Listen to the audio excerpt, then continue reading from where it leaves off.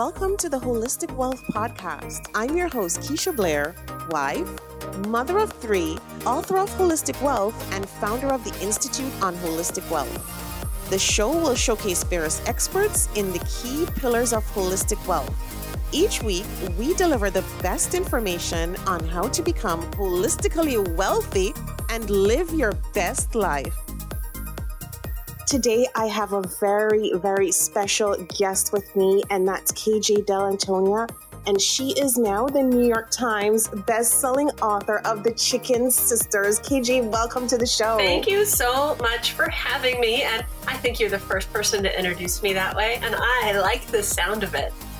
I am so happy for you. I'm bubbling over. I'm covered in goosebumps. And to have you on the show today means a lot to me because for some reason, when you're an author, you just have this joy for other authors and, you know, the amount of work and passion that goes into it. And I'm so happy for you. Can you tell us about how the journey started with the Chicken Sisters? I know you've always had a passion for fiction and you've been in nonfiction for a while. So I know that was a transition too. So just wanted to start there to get your sense of how that transition took place. Sure. So I went from being a lawyer to being a nonfiction journalist. And I suspect I had always wanted to write fiction, but there are not a lot of gold stars in fiction and not a lot of jobs that you can get where people will actually pay you to do fiction. Not a very good, clear ladder to climb. And those are all things that I was raised to think were very, very important. So it was hard for me to admit the real goal. And instead, I went from the respectable law career that my parents had hoped that I would have to, what they considered a significantly less respectable journalism career, but at least still, able to show progress, to show success. And it was only after many, and I loved it, I might add, so it was only after many years of doing that, the stars kind of lined up. I had turned in my nonfiction book. I felt like if I wrote a novel right at that moment, agents and editors would at least look at it. Like I had enough of a platform that they would give it a look. Now, that platform's not going to sell, well, my platform's not going to sell a bad book. There are people with a platform that will sell a bad book. I am so far from that. So it still needed to be like the very, very best thing that I could possibly do, but I had always wanted to do it. I didn't end up going back to my steady job at the New York Times for lots of reasons. So I had that space. I had the advance from the nonfiction book, and it just was a good time. Mm-hmm. No, that's great. That's absolutely fascinating because I know there's so many people out there who've, for instance, written, nonfiction, and they're trying to make the decision to break into the fiction world. And they're wondering, as you mentioned, even with the platform, even with the message that my readers are used to, and even getting the book deal is, how does that happen? So, yes and no. People can sell fiction on a proposal, but that's for an established, like Stephen King can sell fiction on a proposal. Or, Rachel Herron, she's a known thriller writer, like she's got a history. She can sell fiction on a proposal. I had to have an actual whole book.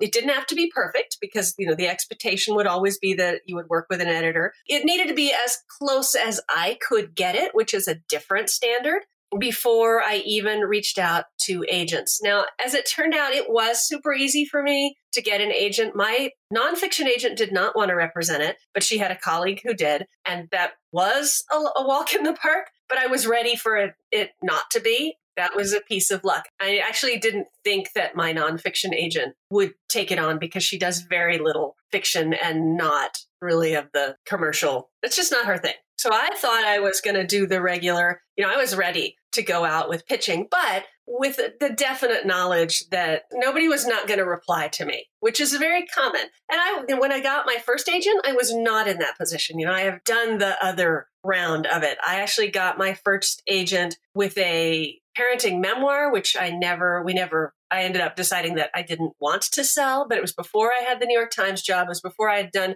much of anything. Well, I'm putting aside getting an agent a very long time ago with a friend of mine to co-write a book about reading with babies and toddlers and twos. And in both of those times, we were, cold emailing people and in many cases getting just silence. So, I've been there. I didn't think I was going to have to do that this time, and I was right. But that's what it's like the first time, and that's okay. And so for the book itself, I know there's a story behind it in terms of your upbringing and where you lived and having, actually, I think it was 2 restaurants, right? There are 2 restaurants there too. That kind of, served as the motivation, the foundation of the story. Can you walk us through how that impacted your work and the desire to craft the story? Sure. So it actually wasn't where I live. I grew up in Texas and Kansas, but my folks had grown up in a very small town in Kansas, a different one than where I ended up eventually. Well, not that I ended up as a kid. So we went back to my parents' small town, which was actually 2 neighboring small towns,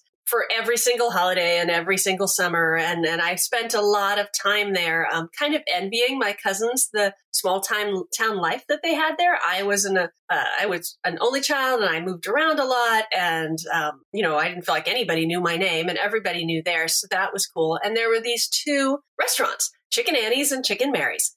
and they're still there, actually. And that really fascinated me and absolutely stuck with me. And I've had a sort of a fiction file labeled Chicken Annie's because Chicken Annie's was our restaurant of choice. Most families only went to one or the other when I was growing up for ages, and just trying to find the right story to go with it, which makes it sound like I was like, I will try this story. It wasn't like that at all. It was just more sort of constant noodling and sometimes throwing a thought into a document. So then when I really sat down, there was just a moment. It was like, okay, I'm going to write a novel. Like that's what I'm going to do. And I pulled that up, and there wasn't a whole lot in it. And I just kind of started from scratch. Yeah, that's amazing. So how long did it take you from start to finish for the entire novel? So I noodled around sort of like thinking out who are the people and who are the characters and what was the basic premise sort of over the summer in the background while I was working on my nonfiction book, because the way that would work would be that I might finish a chapter and send it off, and then I would have a little gap while I waited for something. So I did tiny little bits of work. And then in October or so, I sent the whole manuscript was now pencils down and out of my hands, because the editor had it. You can't mess with something that you've sent to the editor. You're just going to cause trouble, right? Because she had it. So lo and behold, so it was NaNoWriMo, right? It was November. And I was like, I'm going to do NaNoWriMo. I'm going to actually, I'm going to do it. I'm going to write a draft of this book. And I did write a draft of about the first 2/3 of it. So at the end of NaNoWriMo, I had part of a draft, and I can tell it's not very good yet. Like, it's got strengths. I'm a good writer. I can tell a good story. When I write a scene, it's got good dialogue and the people move around and everything. And you'd be like, yes, this is very good. It has nothing to do with the story that I want to read. And I don't care about the characters. But as far as the writing goes, it's very good. So, and I could just tell that there was no core to the story. Like, it didn't, as a very experienced essay editor, I could see that I had not kind of come full circle with saying anything. It just wasn't there. And I didn't know what to do. Like, I didn't know what would be the next step to figuring that out. And I got extremely lucky, because right about that time, we had Jenny Nash on my podcast, which is the #AmWriting podcast. And Jenny is a book coach, which you could also say developmental editor. That's a little bit more of a familiar phrase for most people. She helps people go from either idea to book or draft to book or wherever you are. She will help you. And I was super resistant to this idea. I very much felt like, well, if I can't do this by myself, what business do I even have doing it, right? I should just, if I can't even manage to get a first draft down, I shouldn't do anything at all. And if I hire somebody, then it's not really my story. And after we interviewed Jenny, I sort of totally hung up, and I thought about what she'd said she had done. And, the idea of having a teammate on the book was really irresistible. So I applied to work with her, because she had an application at that point, and ended up hiring her. And it's an investment. She's a lot more expensive now, to be honest. But even at the time, it was a significant investment. And, she read what I had, and we dug in, and she really she made me sort of peel it back to the very core to figure out what the story was. And then And then I put things back in after we had figured that out, because that's what I had not really understood, was the need for a really structured and fairly simple story. I had this very intricate and insane plot going. There are so many twists and turns that did not make it into and the final book is fairly twisty and turny. So yeah, when I tell you there was a lot in there that did not end up in there, yeah, there was. And it's long as it is. Anyway, Jenny really helped me. And working with her, we got it to the point where I felt like I was ready to send it out to my old agent. And then she, like I said, she was able to just magic me up, the perfect fiction agent for me. And that she edited it too. My agent edits.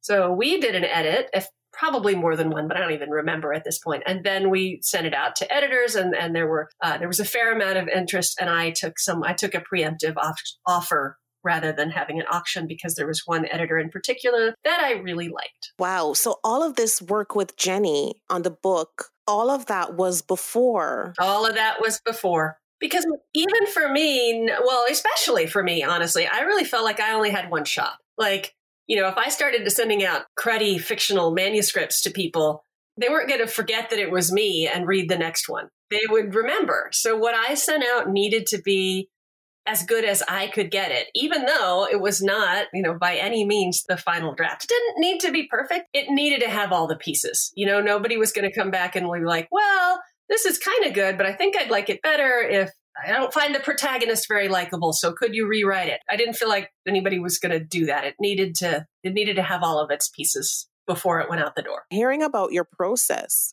is just amazing, because I always advise them not to go that route, obviously, as an author. It was very slow. And I want to say that one of my best friends is an extremely successful self-published romance author. She's got 30 plus books. She's been on the USA Today bestseller list, I think 7 times now, including with her last book. It's Serena Bowen. She has an editor. She doesn't just throw things out there and see if they stick. No successful indie author that I know is just throwing things out there and seeing if they stick. There's a process. She's faster than me, obviously, but no, there is a process, and she is not only, making sure that all the commas are in the right place and somebody has typo checked it. It's not just that. She has somebody help, reading for story. And I mean, she's a lot more experienced than I am, so she doesn't need probably nearly as much as what I needed. But no, somebody reads her drafts and says, that end was too easy, or I just didn't really believe that the hero would leave her at that point. So, and then she fixes it. Yes, no, for sure. And even for Holistic Wealth, I went through 5 different editors. I had a book coach like you in the very beginning, because at first it started out as a memoir and then it morphed into self-help, and then went through a ton.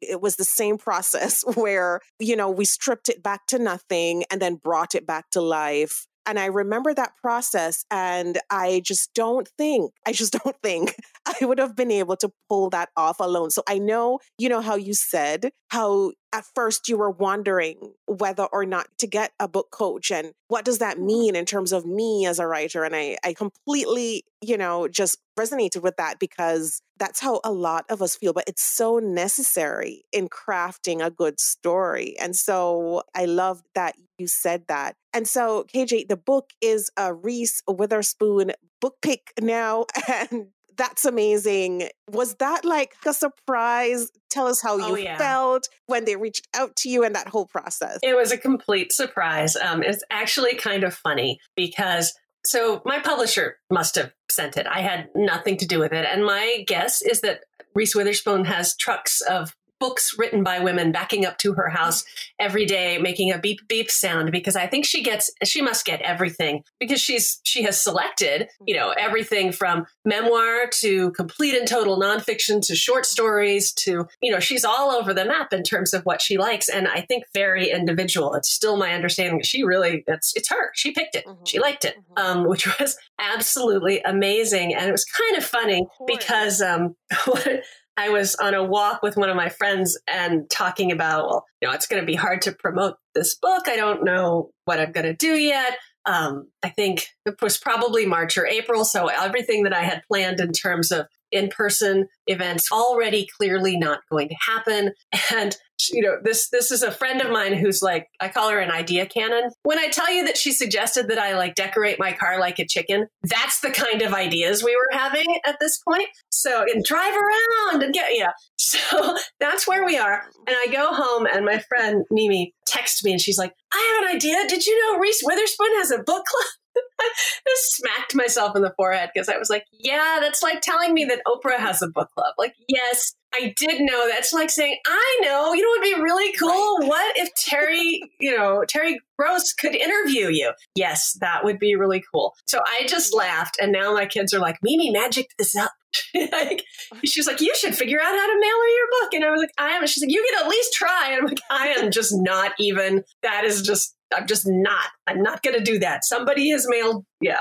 Anyway, it was so far outside of anything that I imagined would happen. And then, so my editor called out of the blue one night while I was watching TV with my family, like you do during a pandemic. And I flipped over my phone and saw my editor's name and my heart just sunk because why would she call me? Like the book was in, supposed to be published. We had already postponed it and, it was finally going to be published. And like, I thought she was calling to say they decided not to publish it at all. Like, I thought she was calling to be like, we're just going to hold it till after the pandemic. My heart was in my tummy. And she's like, this is the best phone call I've ever made in my whole career. That was pretty amazing. Right, yeah. Right. And then there was much shrieking and falling over and making her repeat it. And that's got to have to be a highlight of my career. It was so amazing. Yeah, absolutely. And I remember the exact point, because I'm on your mailing list. I remember the exact point when you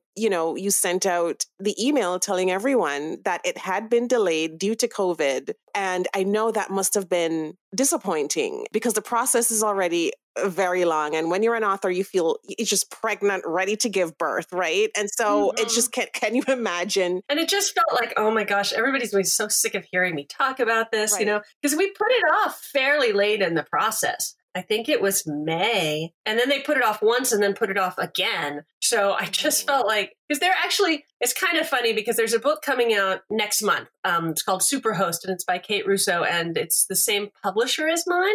And I think she got delayed a similar amount. I don't know. And I don't know her personally, but I had been continually seeing it to the point where I thought it was out. And that's how I felt like people would feel was like, well, this must be out already. I must have just not done anything. Like I just never saw it in any of the bookstores, but I heard about it and then it just completely went away, which is just how I felt like people would feel. It's not actually how I feel about Superhost. I'm super excited to get Superhost. That's very much on my TBR. But I'd seen that happen and I sort of had this vision that, oh no, nobody's going to buy it because they're going to be like, oh, I've seen that a billion times. I don't want that, which is not at all how readers think. Yeah. No, but for sure, I can put myself in your shoes in terms of the thinking that, we're definitely losing some momentum here. We don't know what, it's going to look like 6 months down the line. Already the economy is tanking, and all these thoughts going through your mind as an author, which happens to all of us for sure, because we've waited so long to give birth to this book and and then it gets delayed. And now the book is a New York Times bestseller, which is amazing. I mean, I definitely knew it would get there eventually, just a matter of time. And so that must be an amazing feeling. Because I remember when we had an email exchange and I remember the day that you told me you were now switching to fiction, and so that was a deliberate change and, in terms of your goals and your writing. And now here we are sitting down talking about this New York Times bestseller, it feels surreal for me. So I know it must feel surreal for you. It really does. Yeah, it absolutely does. And I have had extraordinary success. I am very careful with my friends about not letting them claim to have just been lucky. So I will say that I have worked hard and I have been lucky. Both of those things are absolutely true. I mean, I had extraordinary success as a journalist, as a nonfiction writer. To have a job with the New York Times was an absolute dream. And then to be able to shift and have this kind of success as a novelist is, Did I hope for it? Sure, absolutely. Yeah, but did I really think it would happen? No. No. It's extraordinary. And it was a much longer road than it, I think, sounds like it was. And it's not like this is the first novel I ever wrote, I should add. I absolutely have a couple in the drawer, and one that I was really humiliated to realize I had actually let my mother and my across the street neighbor read. What was I thinking before? I cringe. My mom's like, do you want me to send me the file? And I'm like, yes, send me the file so I can burn it. Take it off of your computer. Can't be good. It must be terrible. Anyway.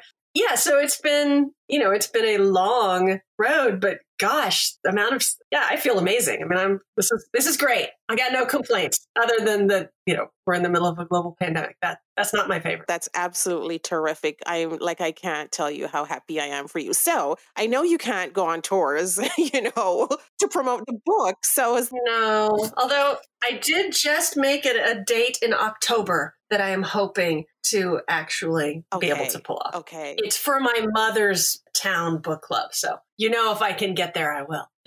Wow. Yeah, that would be amazing. And so are you doing mostly online events and speaking? And it's all Zoom. It's all about the Zoom. And that is, I traveled for the last book, and everyone who's ever traveled for a book, and it doesn't matter who you are, honestly, you invariably end up sitting in a bookstore with like the bookseller and one person who felt sorry when they wandered into the bookstore by accident and is now stuck talking to you. Right. I've been there. So I didn't have to do that because you can't. Bookstores have gotten really clever and they don't really show you how many people are on the Zoom, so you can't actually tell. So there's that. But I feel bad about the Zooms because I've also been at some very successful live book events where, I was at one, it was actually for a collection of essays that I was a part of. And we were in Boston and there were a lot of authors from Boston and people were really able to pull. And the bookstore sold every one of its copies, ran down the street, got all the copies from another bookseller. So it was super successful. And I don't think booksellers, I so appreciate that there's, in fact, I've got a Zoom with a bookseller tonight. I've got another one next week. I love doing it. I don't think they get the book sales out of it in the same way that a successful event would be. I try to tell people, look, even if you've already bought mine, buy something else from them. Like, if you're coming, buy a book somehow. But it's hard because then there's the whole barrier to entry of, well, I have to enter my credit card information on a whole new bookseller. And I already have it in my usual indie bookseller. At least I hope people do. Don't tell me you already have it in Amazon because I know you do. And Amazon does not need our book money, people. No giving book money to Amazon. Oh, I even did one with Indigo. Oh, you did? I did. Yeah. And it was super fun. And there at least people could kind of hit their local Indigos. I know there are recipes and some exciting things, and I'm hoping to see more in the future. And so, KJ, can you tell our listeners kind of where to find you on social media and your website? Yes. So the best place to find me on social media is absolutely Instagram, where I have a Bookstagram account. I am constantly recommending other books. I love reading. So it's mostly other people's books and a little bit of my book. And that is, I'm at KJDA on Instagram and super easy to find. And then I have a website, kjdelantonia.com. And there you will find links to, recipes, a book club guide, which actually has the recipes in it. And there is also an epilogue to The Chicken Sisters, which I did not finish in time to get it into the book. In fact, I finished it in October. So who are we kidding? Like, I really was not even close to finishing it in time to get in the book. But so if anyone has read it and enjoyed it and would like an extra chapter, there's an epilogue and there's a link to that on my website as well. Okay, perfect. So once again, KJ, thank you so much for joining us on the show, and congrats on your success. It's amazing. So happy for you. We'll continue to cheer you on the show. Thank you. This was so much fun. Thank you. Thank you for joining us this week on Holistic Wealth with Keisha Blair. Make sure to visit our website, KeishaBlair.com, where you can subscribe to the show on iTunes, Spotify, or via RSS, so you will never miss a show. While you're at it, if you found value in this show, we'd appreciate a rating on iTunes, or if you simply tell a friend about the show. That would help us out too. Are you a member of the Institute on Holistic Wealth? If not, what are you waiting for? Go to Institute on Holistic Wealth /memberships to choose your membership plan and join. As a member, you get so many perks. Free worksheets, advice, coaching, and a member's workshop to design an intentionally designed life. You need to figure out your life purpose? Take the Build Your Life Purpose Portfolio online self-paced course. You're struggling with all your money decisions? Take the free financial identities quiz and then take the course. You recently had a breakup, job loss, or experienced the death of a loved one? Take the Holistic Healing course. You need an overall plan to achieve holistic wealth? We will help you figure out your holistic wealth blueprint. And of course, if you want to start making money by helping others achieve holistic wealth, become a certified holistic wealth consultant. Regardless of what career you've got, the Institute will show you how to increase your income and walk in your purpose. The sooner you join, the sooner you start to achieve a more holistically wealthy lifestyle. And you're going to want to stay for a very long time. So go to Institute on Holistic Wealth /memberships to join. If you haven't read the book yet, pick up a copy of the award-winning best-selling Holistic Wealth 32 Life Lessons to help you find purpose, prosperity, and happiness.